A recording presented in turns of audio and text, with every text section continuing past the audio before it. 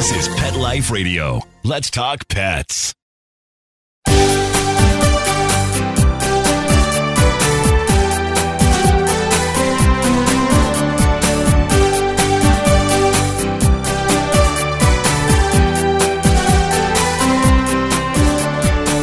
Hello and welcome to Working Like Dogs on Pet Life Radio. Thank you for joining us today. We're your hosts. My name is Marcy Davis, and my co-host is my trusty service dog, Whistle. And we're thrilled to be with you today to talk about our favorite subject, working dogs and working animals. And today, our guest is Zane Roberts, who is the lead canine trainer from MSA Security. And MSA Security is the largest private provider of dogs who are trained to sniff bombs or bomb dog teams. So come right back after these quick messages as we welcome Zane Roberts to the show. Sit. Stay. We'll be right back after a short pause. Well, 4 to be exact. Your dog digs a hole under your fence, and the next thing you know, protect your pets with Dig Defense, the amazing new product that keeps your pets in the yard. Dig Defense is safe, fast, and easy. Each unit is made from 4-gauge galvanized American steel and can be used for repairing dig-outs, filling gaps, or to hold fences down so pets can't get under them. Dig Defense provides peace of mind that your pets are contained humanely and safely. Visit digdefense.com today. DIGDEFENCE.com.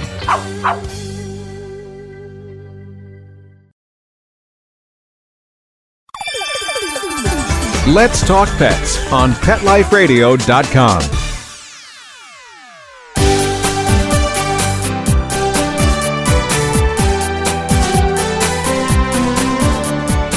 Welcome back to Working Like Dogs on Pet Life Radio. Today we're visiting with Zane Roberts from MSA Security. Hello, Zane, and welcome to the show. Hello, how are you?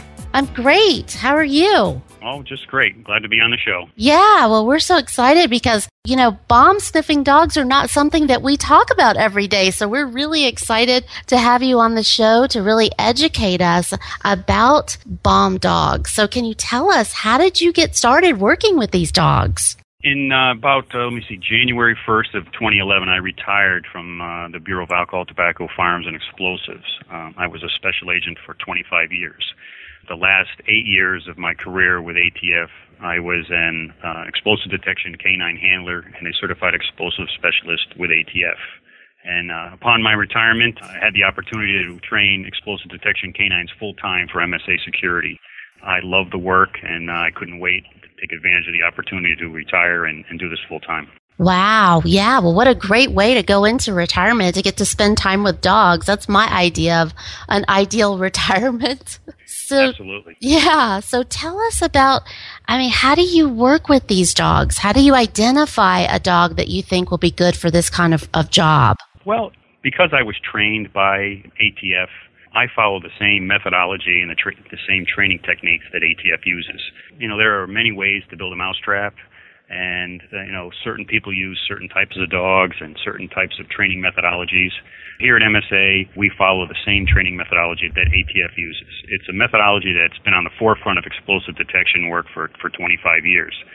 We use about 85% of our dogs are Labrador Retrievers, and the other 15% are German Shepherds. For the Labrador Retrievers, we use a food reward method and classical conditioning, and the Shepherds are done with play reward. Interesting. We use 4 or 5 different sources for our dogs. The majority of our dogs that we use here, the Labrador Retrievers, are labs that did not make it as guide dogs. I think the statistics are something along the lines of probably 3 out of every 10 dogs that are bred to be seeing eye dogs make it as a full-time guide dog. Yeah, it's a really low percentage, yeah. Yeah, and so there's nothing wrong with the other 70%. The guide dog people breed tremendously intelligent and hard-working dogs. It's just that they have a certain, a personality trait that, makes them, maybe they're their drive's a little bit too high, or they're obsessed with toys or odor or things like that. Yep. I know a dog they tried for me. It was really sensitive to elevators, and so it got yanked out of the program and didn't make it because it didn't like the mirrors in the elevator. So you're right. It's a million things that it could be why a dog wouldn't make it. And many of those reasons why they don't make it make them perfect for detection work. And so we go to Guiding Eyes for the Blind in New York, Seeing Eye for the Blind in New Jersey, Guide Dog Foundation on Long Island, the Fidelco Guide Dog Services here in Connecticut, and we also use dogs from Puppies Behind Bars. And, we evaluate these dogs for their food drive, for their, overall work ethic, and they're really, really terrific dogs. We start with those. That's awesome. I didn't realize that that's where you got your dogs. Do you pay for them or do they donate them? Do you guys adopt them? How does that work? Oh, we buy them. We pay for them. And I mean, it's a great way for high quality working dogs to basically, switch careers. Mm-hmm. I tell people all the time that it's kind of like if you were to try to breed the best tennis player in the world by having the top male and the top female tennis player have babies. The chances are likely if they had 5 kids that one might be a tennis player. The other ones might like swimming, baseball, hockey, or they might not like sports at all. So these are really high quality dogs, and they just need to find, their calling in life. And many of them are much more suited to detection work than guide work. Yeah, that's awesome. Well, I know I hear about dogs changing careers all the time, and this is a perfect example of that. And like you said, I mean, each dog is different and what they like and what motivates them. So that's really awesome that you can work with these programs and support them as well, because I know how much they put into raising each of these dogs and caring for them and getting them ready for a professional life. So it seems like a perfect relationship. So when you get those dogs, because their dogs are probably at least a year or older because they've been through the basic before they decide that they're not going to be suited to be a guide dog. So how long does it take once you get the dog to actually train them in explosive detection? It takes approximately 3 to 4 months to fully train an explosive detection canine. We follow a basic 6 to 8 week imprintation program. Imprintation means that's the time where we train the dog on what odors we want it to find, what explosives we want it to find, what response we want them to have when they do find it, and all the different skills that they're going to have to do to find those odors operationally, like how to find it in a piece of luggage, how to find it in a box, how to find it in a warehouse, or how to find it on a vehicle or in a tractor trailer. We go through all those motions. It's not enough just to teach the dog to find what odor you want, but you have to help him navigate through the different skills you want him to do. So do you teach him any other skills, or is it just strictly bomb detection? Most of them come with, the basic skills that they learned in guide dog service, so we just worry about their ability to detect explosives. Mm-hmm. And where do you place these dogs? I know we are in a post 9/11 world. I mean, I always think of these dogs as in airports or at, some kind of checkpoint coming into the country or something like that. But I am guessing that you're placing them in all kinds of locations now. Oh, they're everywhere. They're in any kind of business that is looking to, harden their exterior or make it more difficult for them to be a target for terrorism. We do a lot of federal buildings. We do a lot of financial institutions, a lot of sporting event venues. We have, public transportation venues.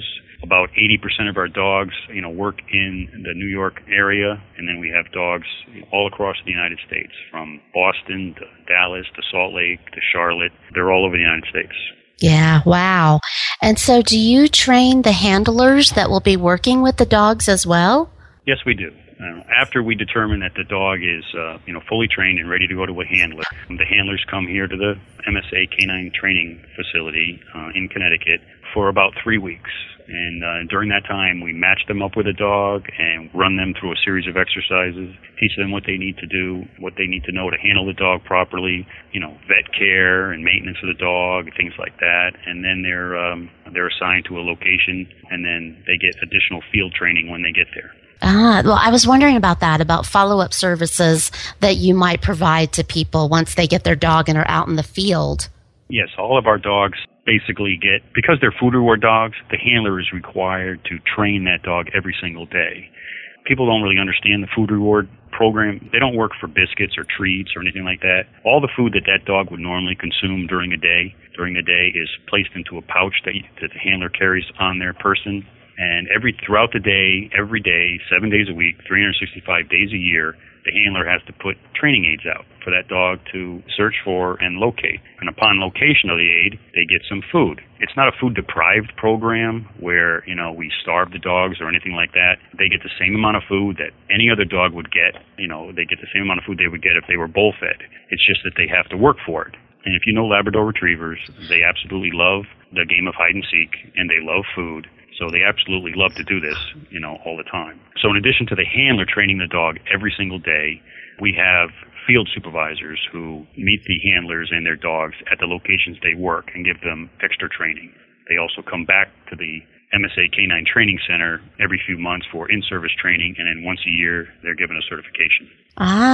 So let me make sure I understand this. So what you're saying is that that's really cool that they get their entire meal once they detect something. So you have to make sure that they have a successful detection every day so that they can get fed, and they get fed once a day is what I think I heard. Oh, no, they get fed several times. Okay. Yeah. Okay. That's what I was wondering. Because I was like, wow, they have to wait the whole big buffet for one time? No, it's completely understandable that you wouldn't understand it because most working dogs are play reward dogs. That's right, yeah. But the food reward dog, you can just imagine if you practiced something 10, 15, 20 times a day, every single day, 7 days a week, 365 days a year, you would become very, very good at it. And that's one of the benefits of the food reward methodology. Yeah. The Labrador, who's very food driven, who loves to play hide and seek, learns very early. The minute a dog enters training here, that dog is not fed out of a bowl or given a treat of any kind during its working life. So that's why myself and the other members of the training staff here are here training these dogs 365 days a year. On Christmas morning, Easter morning, Thanksgiving Day, we're here training the dogs because they are not fed unless they search for and successfully locate explosives. And so when the handlers are working during their shift during the day, they put out training aids throughout the day. And on their day off, they also put, training aids out, at least, breakfast, lunch, and dinner for the dog to practice and get fed. Wow. Well, that's what I was trying to understand. That is really cool because I'm used to having to dole out treats all the time, for different things that Whistle does for me. And so that's really interesting, though, that it's like the entire meal, though, of breakfast, lunch, and dinner once they do this detection. I was wondering about that out in the field when they're actually on location working in a bank or working, on the battlefield, about how the handler does that and feeds them. What about water? How are they given water to drink? Oh, they can have as much water as they want, and they have, unlimited access to it. Whenever they need it, they can have, all the cool, clean water they need. Okay, but it's the food that's the main thing. Yes, absolutely. The Labrador learns that, I work for my food. I search for my food, and with the classical conditioning, that's the methodology we use. I'm sure you've heard of Ivan Pavlov's famous experiment. Oh, yes. Years ago. Oh, yes. Well, instead of ringing the bell like he did, we just present the odor of explosives to the dog, and then we pair it with food immediately in a very short period of time. Oh, that clicks really quickly, I'm sure, yes. Yeah, the dog learns the odor of explosives equals food. And, so that Pavlovian response is, built into the dog. And that obsession, that obsession for food, it becomes equal, I'm sure, yeah.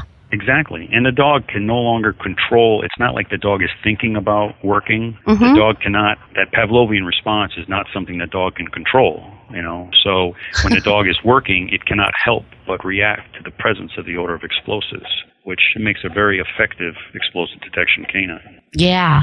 Well, we are going to take just a quick break and hear some important messages from our sponsors. And we're going to come back and continue talking with Zane about this fascinating work that he is doing. So come right back. We'll be right back right after these messages. Stay tuned.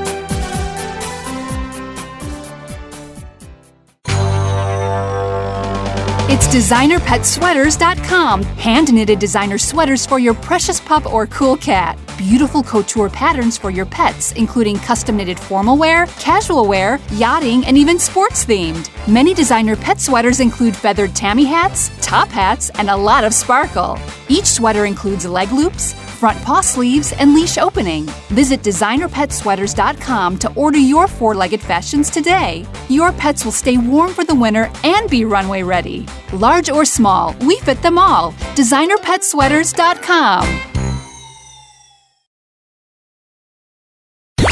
Let's talk pets Let's talk pets on Pet Life Radio. Pet Life Radio. PetLifeRadio.com.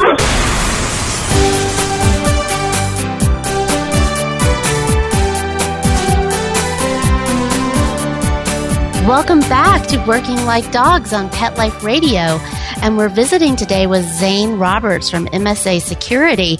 And he is educating us about bomb sniffing dogs, which is just amazing. And before the break, we were talking about how he uses and the other trainers use food to actually train their dogs so that they understand the importance and they get the drive in order to identify bombs. So, I mean, tell us more about that. I mean, what if a dog, as you're working with them, Zane, what if a dog finds a live bomb? How do you train them to deal with that situation? Well, I guess fortunately, Marcy, it is still the United States of America, one of the safest places, on the planet.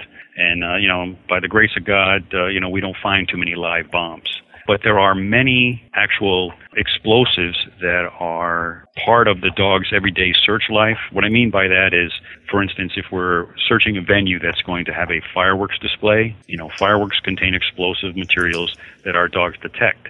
So oftentimes our dogs will actually detect bomb-making materials, but they're not actually a bomb. And, so that the handlers do occasionally come across, what we call a good alert. The dog indicates on something, but it doesn't turn out to be a bomb, but it turns out to be, something that they should alert to.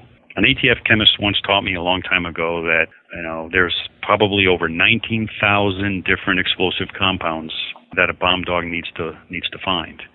And there's not 19,000 different individual, explosives. There may be hundreds of different types of, for instance, smokeless powders, or dozens of different types of plastic explosives, things like that. But all of those 19,000 compounds fall into, one of 5 chemical families.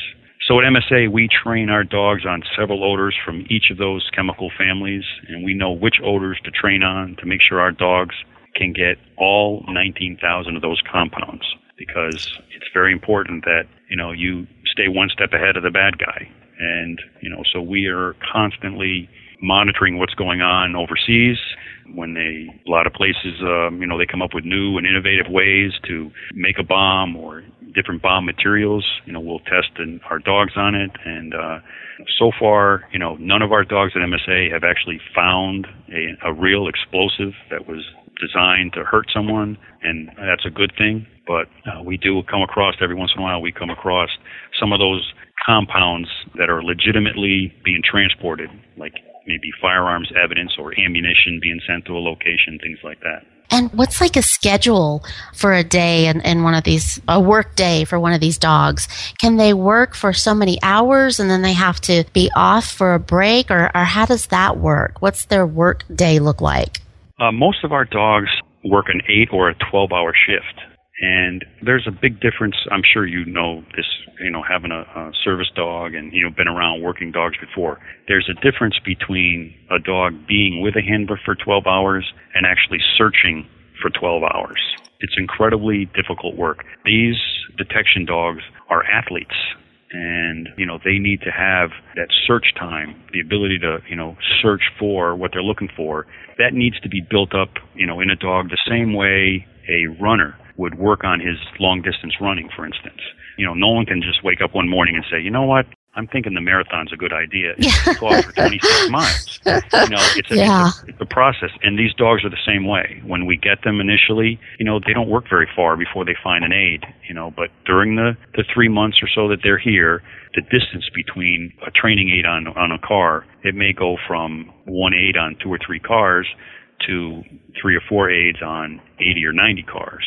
And that's something that needs to be built up over time. And so, the average to answer your question, the average day for our handlers, they may be working for 12 hours, but the dog will be searching and, using its nose, searching packages or checking the truck or checking a vehicle on and off throughout those days. But they get plenty of rest.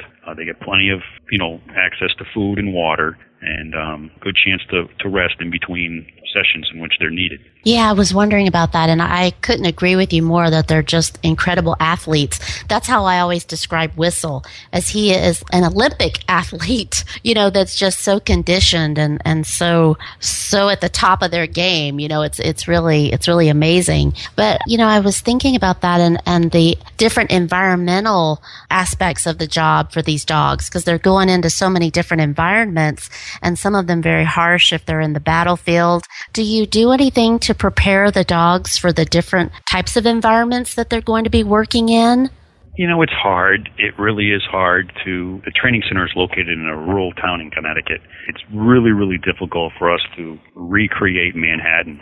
And, a lot of these dogs have never been into the city like that, but most of the guide dogs have been, well socialized, and they've been taken onto trains, and they've been given, trips in cars, and they've been exposed to city traffic and things like that. As far as, the dogs we don't really have too many dogs that have had any issues with environmental problems. If we do, it's usually something that the handler can train their dog and have the dog adjust to rather quickly. Labradors are pretty flexible in that area. What's the average work life for one of these dogs? Well, we get the dogs someplace between 1 and 2 years old, and we like them to work till they're around 8. At 8 years old, we basically look to retire them. And most handlers do not want to give up their dog that they've worked with for, 6 or 7 years. So I've met a lot of our handlers whose dog was, 7 last year, and this year it's 6. Just they don't ever want to give up their dog. And, I certainly can relate to that. Yes. Yes. Yeah, all dogs should have a chance to just, retire and relax. And, but some of them, they've been going to work with their handler for, so many years that, they just want to keep going. Yeah. Yeah. Well, so what happens? Does the handler have the option of keeping the dog, or does the agency own the dog? How does that work, Zane? Well, the dog belongs to MSA, but in every example that I can think of, when the dog reaches 8 years old, the handler retires the dog and it becomes the handler's pet. And then the handler will come here and get a replacement dog to go to work with, and that dog just becomes his house pet. Okay. Yeah, I know. That's what my husband always looks forward to, the day when my dogs get to retire, because then it becomes his dog. So he loves that day. I am heartbroken, but he honestly, quietly is happy, because that means that he gets to have my dog as his pet. So I was wondering about that. So that's really interesting. So you guys are a private company, and people purchase the dogs, or agencies purchase the dogs from you, but you still retain ownership? Well, people don't purchase our dogs from us. We're a full-service security company. We provide an array of services, and explosive detection canines are just one aspect of what we do at MSA. And all of our dogs that we train here at our facility work for MSA employees. And, for instance, a client will hire us to search all the packages, or, search their grounds, or, check every vehicle coming in and out of their facility. They'll hire our security company. We will train a dog, give it to our handler. All of our handlers are either, retired law enforcement or ex-military handlers, or handlers of ex-military people, or ex-police officers who handle our dogs.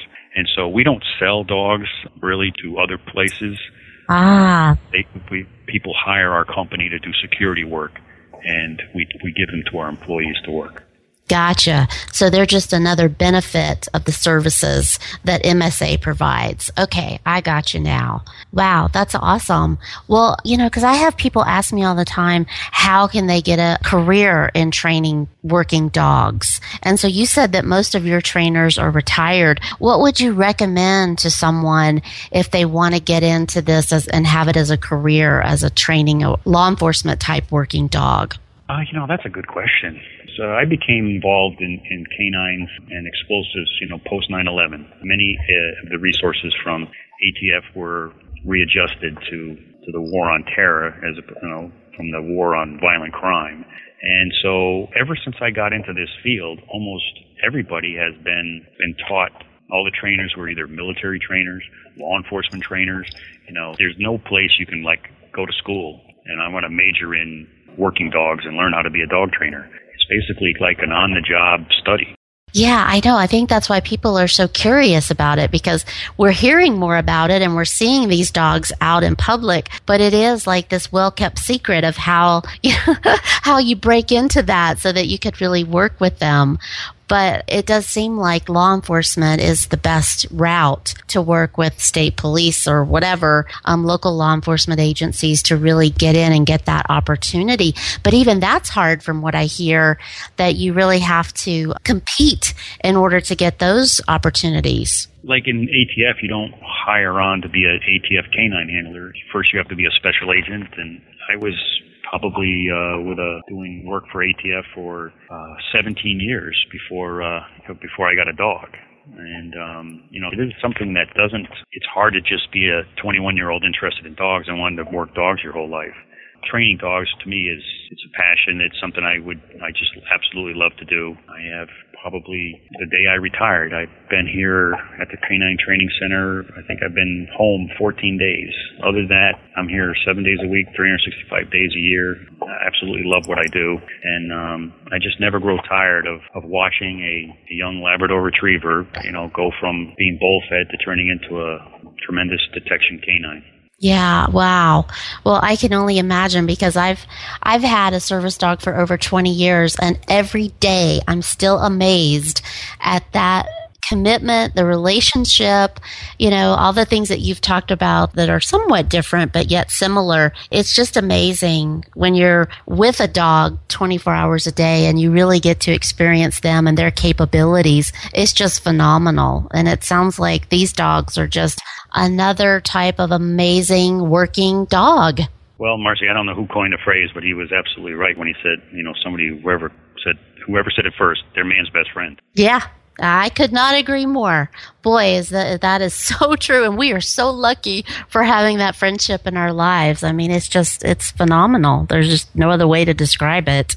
Well, I can't thank you enough for spending time with us today, Zane, and giving us a little glimpse into these amazing canines. And let me just ask you one last thing, and that is, if our listeners want to get more information about MSA and the services you provide, or just to reach you with a question, what's the best way to do that? Oh, I think the best way to learn about MSA security would be via the internet. We have a very extensive website. It's msasecurity.net, and it goes into exhaustive detail of all the different services that we offer, including explosive detection canines.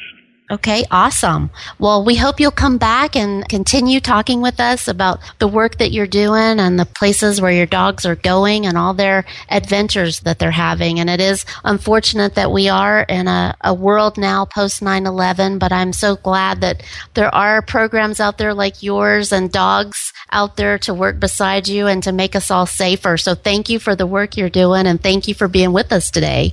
Well, thank you very much, and you're welcome. It was my pleasure. And thank you, our listeners, for being with us. We just love to hear from you. So please keep those emails coming, where you can email me and Whistle at Marcie, Marcie, at PetLifeRadio.com. And you can also follow us on Working Like Dogs on Facebook and Twitter, and read our blog at WorkingLikeDogs.com. So thanks for being with us, and we look forward to being with you again soon. Take good care. Let's Talk Pets, every week on demand, only on PetLifeRadio.com.